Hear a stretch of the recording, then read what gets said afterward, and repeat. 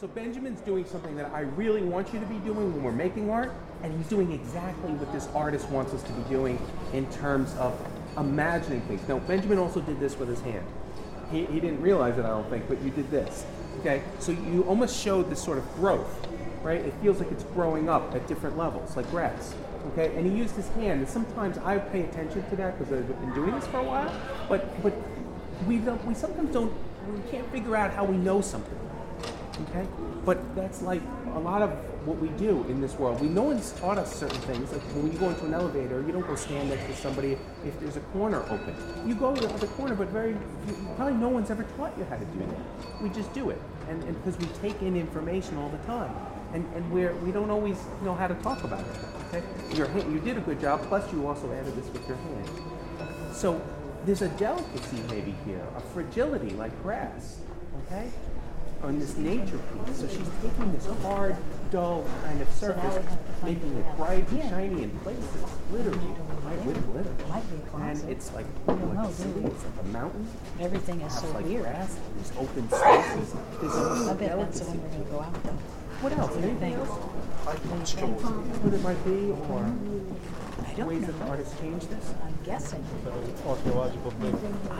So this is really interesting too. Archaeology, so people who like look up past civilizations, people who lived a long time ago, right?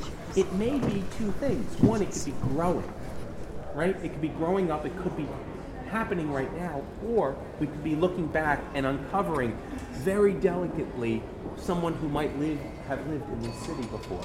So we're constructing a lot of conversation around it. Okay? It's like it could be from another planet also. And what brings you to that kind of other planetary piece? This is such a unusual structure. So the word structure, right? It forms all over.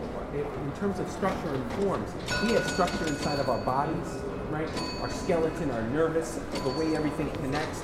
Buildings, look over there, a structure that would build walls. Okay, but over here, this is an unusual structure, so maybe it's referring to some other place, maybe another planet. Yes? It just looks stuff like letters.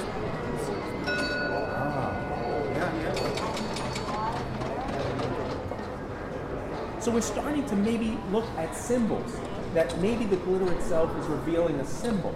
Okay, Jack, you were going to say something? Yeah, it kind of looks like a building, except it kind of looks like it got hit by like a bomb. So there could be another component here, and it maybe connects a little bit with Stephen's saying, is that it might have been something more solid, more finished, and it's been destroyed, and that there is a fragility to buildings. There's a fragility in that over time it breaks down. Over time we might have to excavate them, or to discover them and find the pieces and put those pieces together. Okay? I'm sorry, it Yeah. has light. What do you mean? Even it's dull and it's hard and Right. it's breaking and that's the But there's a and the light is light. So this is one of the things this artist is very interested in, right? This hard, strong thing that's delicate. This dark gray thing that's light.